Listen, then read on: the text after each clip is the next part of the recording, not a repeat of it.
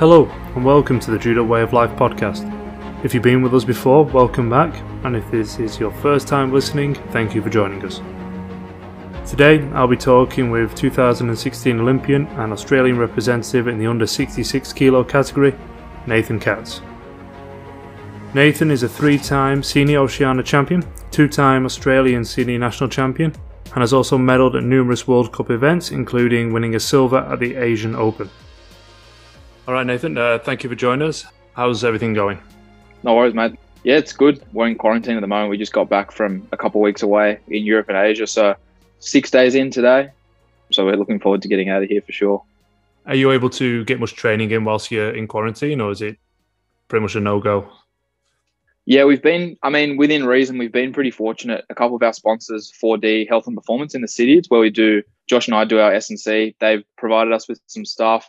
We just bought a pretty old, like an $80 treadmill on Facebook Marketplace, and some friends of ours who do CrossFit brought us a bit of equipment. So we've actually got a pretty good setup. Avitsa brought us in a couple of judo mats. So to be honest, with what we've got, the space we've got, we couldn't really be getting much more work in. But obviously within reason, there's not a whole lot of judo you can do on 1x1 mats that move around on the carpet in your room. But it's enough to sort of keep us sane and going while we're in here. Yeah, I suppose the people staying downstairs won't appreciate the repetitive break falling either from a lot of throwing. Yeah, the break falling and the med ball slams. I don't think they're too fond of room 2303 up here. And how? Because this is the second time you've been in quarantine after returning from overseas travels. How has this new change in protocol for an athlete? How's it affected you? It's certainly challenging. I mean, me and Josh spoke about it a little bit coming back overseas, and I've spoke about it with a few of the other guys. And the 2-week quarantine hotel challenge, I guess that's unique to Australia. I mean, I don't think anybody has that in the world. I know the Canadians have 2 weeks home quarantine, which to be honest sounds like a holiday compared to being in here in a hotel. But I guess just like the way the world tour is now, you're almost in quarantine the whole time. You're in a hotel bubble with very tight restrictions on interaction, and you can't leave the hotel, and there's a real lot of restriction. And on a personal level, I don't enjoy the experience anywhere near as much as I did pre-COVID. Obviously, I'm really grateful and we're fortunate to be able to compete and still do what we love and make a living and stuff and try and qualify for the Olympics. But I mean, a lot of the journey that I enjoy and appreciate is I've got so many close friends now internationally that you can't really connect with now. I love the food. I love going away and traveling and seeing the places. And obviously all of that only supplements the judo, which is the main purpose for being there. But it makes the whole process a lot more enjoyable, and it's much better for your mental headspace. I find it quite challenging, especially this year where there's a lot on the line every time we compete, to just be sat in your room and sort of cooped up, and you're just alone with your thoughts a lot of the time. And like I said, I guess we are grateful and we're fortunate that we can still compete, because we definitely missed it in a year away from competition. But yeah, it's definitely a challenge. So on this trip you've just come back from, how long were you away in total traveling? So from the day I left Australia to coming back to Australia, I was away less than 3 weeks. I think it was 20 days in total, which wasn't really long at all. But there were 3 events, and it was a difficult period for me, especially. I'd had a lot of injuries in the last 9 months. Probably from about June last year, I started dealing with a fairly significant issue with my back, and that sort of led to a bunch of other issues. And in the Masters in January, I fractured my rib cartilage, broke my rib, which set me back quite a bit. And I really struggled when I got back from that, again with my back, to get healthy before these events. And obviously there is a big rush on getting healthy with the Olympic qualification this year. So we were only away 20 days. There were 3 events. The first event, I mean, I was just a bit of 2020, 2021 luck, I guess, for me at the beginning. I must have picked up some sort of gastro bug or something on the plane. And when we got to Georgia, as soon as we arrived, I was really crook. No COVID symptoms or anything like that, but I just couldn't stop throwing up and couldn't keep any food down. And I spoke to Daniel about it, who obviously our national coach, Daniel, and Josh, and mum and dad at home. And I was just so crook. And I stayed in bed for the 3 days before the competition, trying to get right. And I made the weight just to give myself the best chance to hopefully be able to compete. And I had dinner after the weigh-in and threw that food back up, and then had breakfast, and that came back up. And I went to the competition with the intention of competing, and was sick as soon as I got there again, and it was not going to be a good idea for me to compete that day. I think I woke up the morning of the competition still underweight, which is insanely unique for me. But we turned the trip around. I didn't compete well in Turkey, but I had a good performance in Asia, which gave me a lot of confidence off the back of having, only really 2 minutes of mat time at the Masters before I got injured over the past 15 or 16 months. So it was good to get a little bit of confidence again and definitely to keep the qualification alive for Tokyo this year. Yeah, good. That was a fantastic result at the Asia Championships, because this is the only second year that Oceania has been included. Is that correct? Yeah, last year was the first year that, 2019. Obviously, 2020 there was none. But when Asia merged, or Oceania merged with Asia, there was a lot of criticism that the Australians can't qualification now, and I think a couple of us, especially me and John, the boys, and Aoife, Katarina, particularly, and the girls, have sort of proved that that's really not the case at all.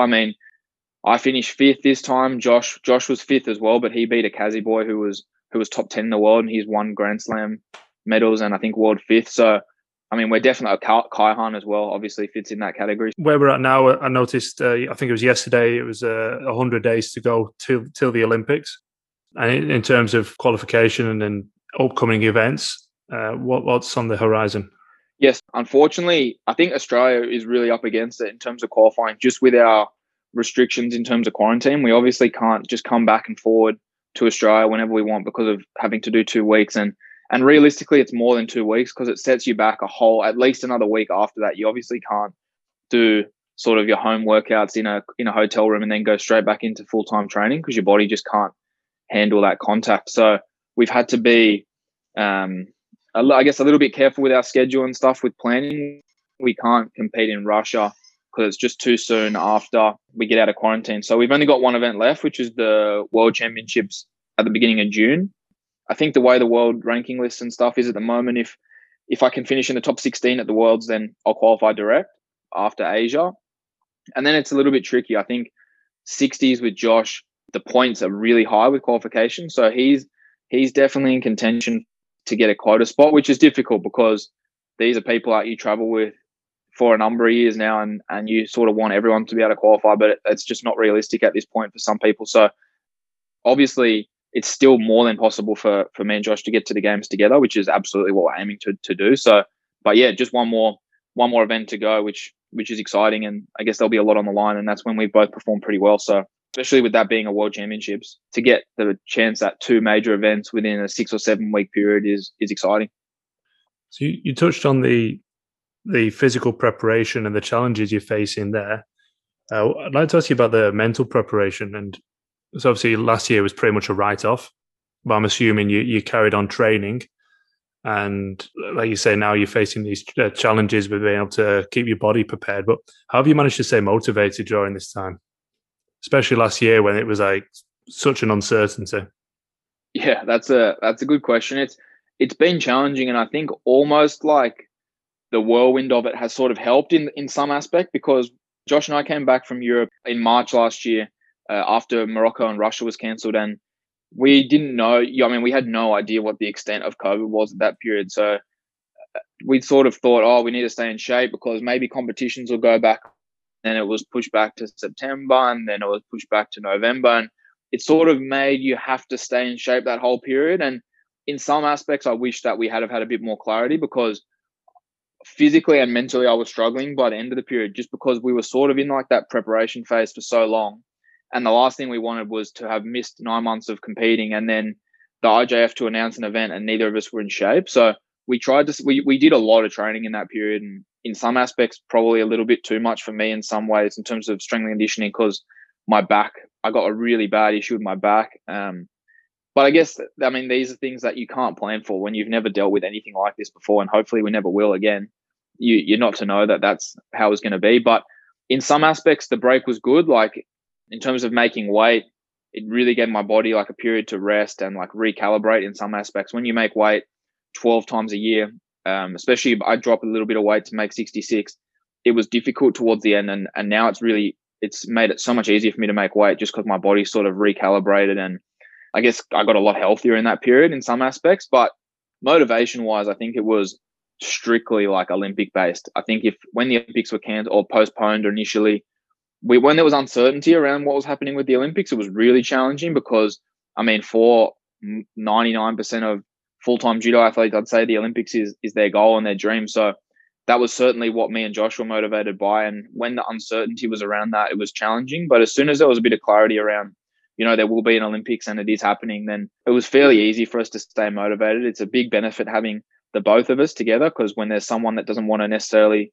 do some work on one particular day, the other one can always give a bit of a lift. And we do have a good environment at home with mum and dad who coach us as well, and a lot of support. So that definitely made it easier. But there were definitely days where it was challenging when you can't see something that you're working towards for such a long period of time, when there's no events listed. It's quite difficult.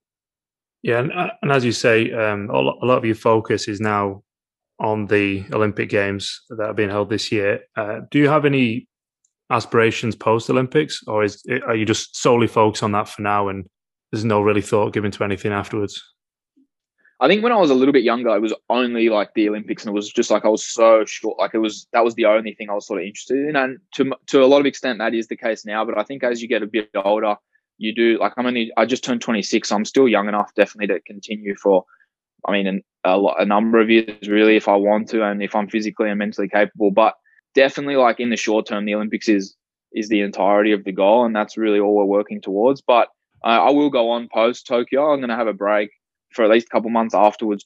I'll probably have some surgery that I'll need to look at having, and like some longer rehab management plans just to look after some injuries that I've been dealing with for a fair while now. But I'm still motivated, and I still think I have a lot of things to achieve in judo. And to be perfectly honest, I don't think I've really achieved anywhere near the level that I'm capable of at this point. I still think I've really only scratched the surface of my level and my ability in international competition. So I definitely feel I'm still motivated to achieve a lot more. But yeah, I think that'll be reinforced a lot more if we can get to the games, have a good result, and then have a good break. I think it'll be a lot easier to be motivated and to reset post Tokyo again. And as you've already competed at the Olympics in 2016, and that was your first one, how does this one, like the lead up to this Olympics, how does it feel? It is very different just with the qualification system this time. Last time we qualified through Oceania, so it was definitely a lot less difficult. It wasn't easy by any means, but I'd had some good results, a couple of World Cup medals and results. But this time it's definitely more challenging through Asia. You don't have that security blanket of Oceania, which, it realistically qualified most of the Australian athletes in conjunction with some other results. But this time the qualification process is a lot more difficult, and we've definitely but dealt with a lot more challenges and adversity this time. With COVID, but just Josh in particular has had a number of, I think he's had 3 surgeries since Rio, and I haven't had to have surgery, but I've just had a lot of setbacks physically and missed a lot of time on the mat, and also some mental stuff too, some challenges. So I think with Rio, I was young and a little bit naive, and I took the whole experience for granted a little bit.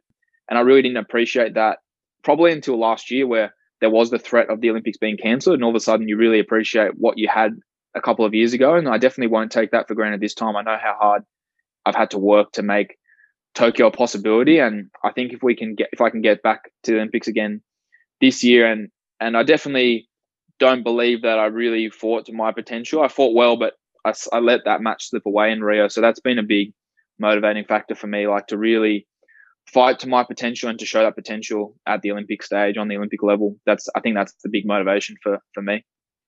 Yeah, fantastic. What I'd like to ask you about now, Nathan, is how we've got to this point. So obviously we've discussed where you are right now in terms of the qualification. How did it all start? And sort of even go through that, the lead up to 2016.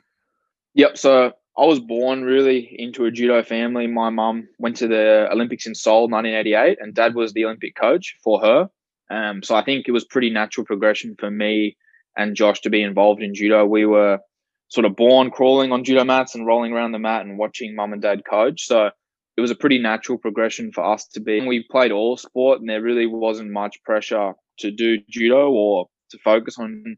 It actually wasn't probably until I was 14 that I decided to focus purely on judo, just because I was better at judo than the other sports. I was much more passionate. If I lost a game of tennis or cricket or soccer or whatever, I'd be a bit dirty because I'm competitive, but it wouldn't really do much for me. But if I lost a match at judo, I'm not the best loser, and I hate losing probably more than I love and enjoy winning. So I was really competitive, and I knew from a pretty young age that like that Olympic spirit was pretty big in our family, with mum having been and speaking about it occasionally when we'd press her.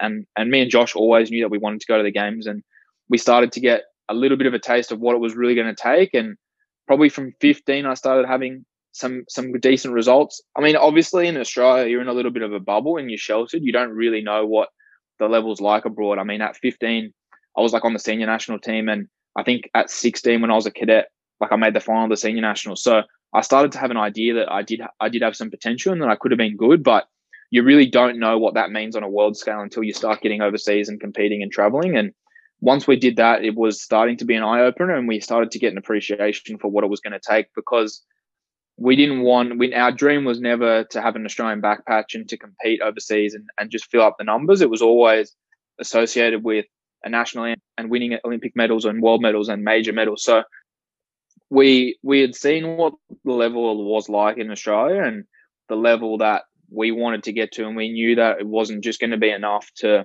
live in Australia and just do what sort of everyone had done before, with exception to obviously a couple of Australians who performed really, really well internationally. So we started traveling a lot, pretty much from when I left school. When I finished school at 17, I started spending like significant portions of the time in Europe, and that's sort of how we met at Camberley and in England. And I was really grateful to have somewhere that wasn't so different from home in some aspects in England, obviously with the language being the same, and such a good training environment, and the group and the boys were so good there, especially to me, because a lot of Australians had been there before. And that was probably the big foundation to a lot of my development in judo. Obviously, mum and dad coached us since we were kids, and then Luke at Camberley, and that sort of laid a big platform for us to spend more time overseas. And I guess I sort of thought Rio was probably a possibility from when I finished school at about 17. But I was probably aiming more towards Tokyo. You're a little bit naive at that age, and you don't know for certain what is really realisable. But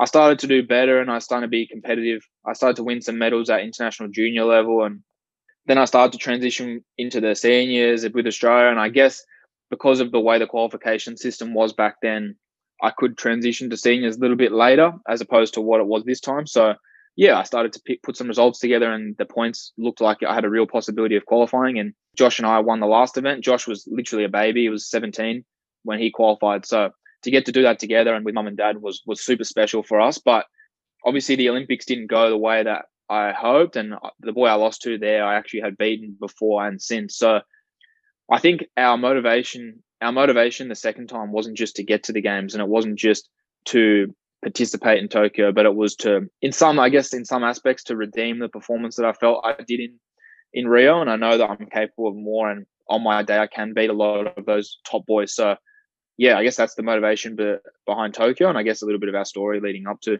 Yeah, great. Like as you say, you alluded to the fact that we met. I think, if memory serves me correctly, it was about 2013, and I think you were using Camberley Judo Club as a base, and you were doing a lot of training in Europe from there. In the good old days when you could travel around more. Yeah. I was going to say this, in terms of your training program, how does it differ now? Like how you train now compared to how you were training sort of when there was a little bit more movement in the world?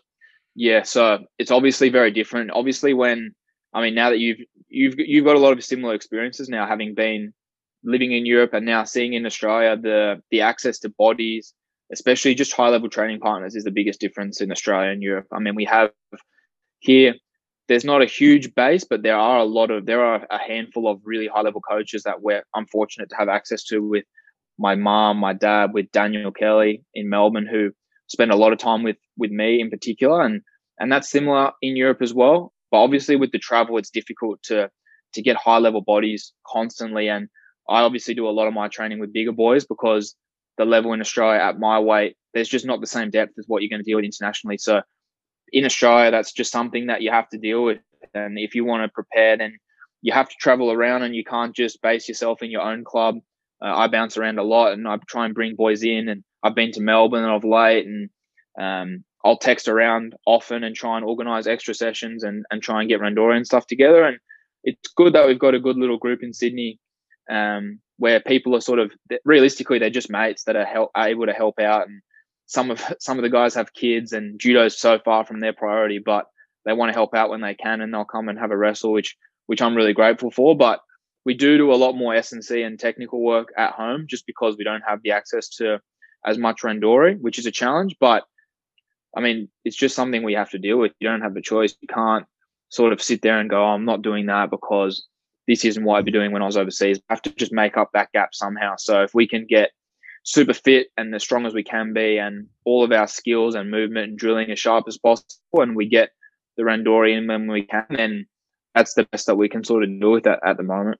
Yeah, it's it's a tricky situation for all. I think you're just trying to do the best you can, muddle through. Yeah, definitely makes you a bit more. Well, I think it makes you more resourceful. Yeah, absolutely. So I know we done a lot of the European training camps, and you've just got such a high number of bodies on the mat. And the training's not easy, but I mean, the access to those training partners is easy. And then now, like you say, you just got to think more outside the box. Absolutely. I mean, I mean, you definitely take for granted now when you look back. You definitely take for granted how good you had it pre-COVID, when you can just rock up to a session and not have to think at all about ways to make that session more difficult. I mean, you can rock up to anywhere in Europe and you've got 6 or 7 hard practices around your weight division, one up or one down, and that just doesn't exist in Australia. I mean, Japan, which isn't even possible at the moment. So it definitely makes you, more resourceful is probably a really good summary. What I'd like to talk to you about now, Nathan, is I know you do some work with Lifeline, which is a charity. Is it a charity or? Yeah, it is. It's so it's a mental health yeah. So a charity, and I'll let you tell us about it. Yeah, so I didn't really know a whole lot about Lifeline probably prior to the start of last year, and I don't remember exactly. I think someone from the AIS reached out, and there's a program called Lifeline Australia, and I sort of had heard of it a little bit, but I started to look into it a bit more, and they work a lot with suicide prevention and mental health and reducing the stigma around mental health, and they use not high profile athletes, but Australian athletes and Australian Olympians to sort of try and spread the message. And my own personal thought was just a little bit of like, if normal people and other people can see that Olympic athletes and Australian athletes and people that it appears have everything together in their life pretty on track and are doing it pretty well, that it isn't always as good as your social media looks. And there is, if those people can talk about, people that fight for a living and people, I guess, who fight and Olympians can talk about their vulnerability in terms of mental health, and that it's not just something that your stereotypical, like the idea of like your weak people or your people that are just quiet and sit in the corner.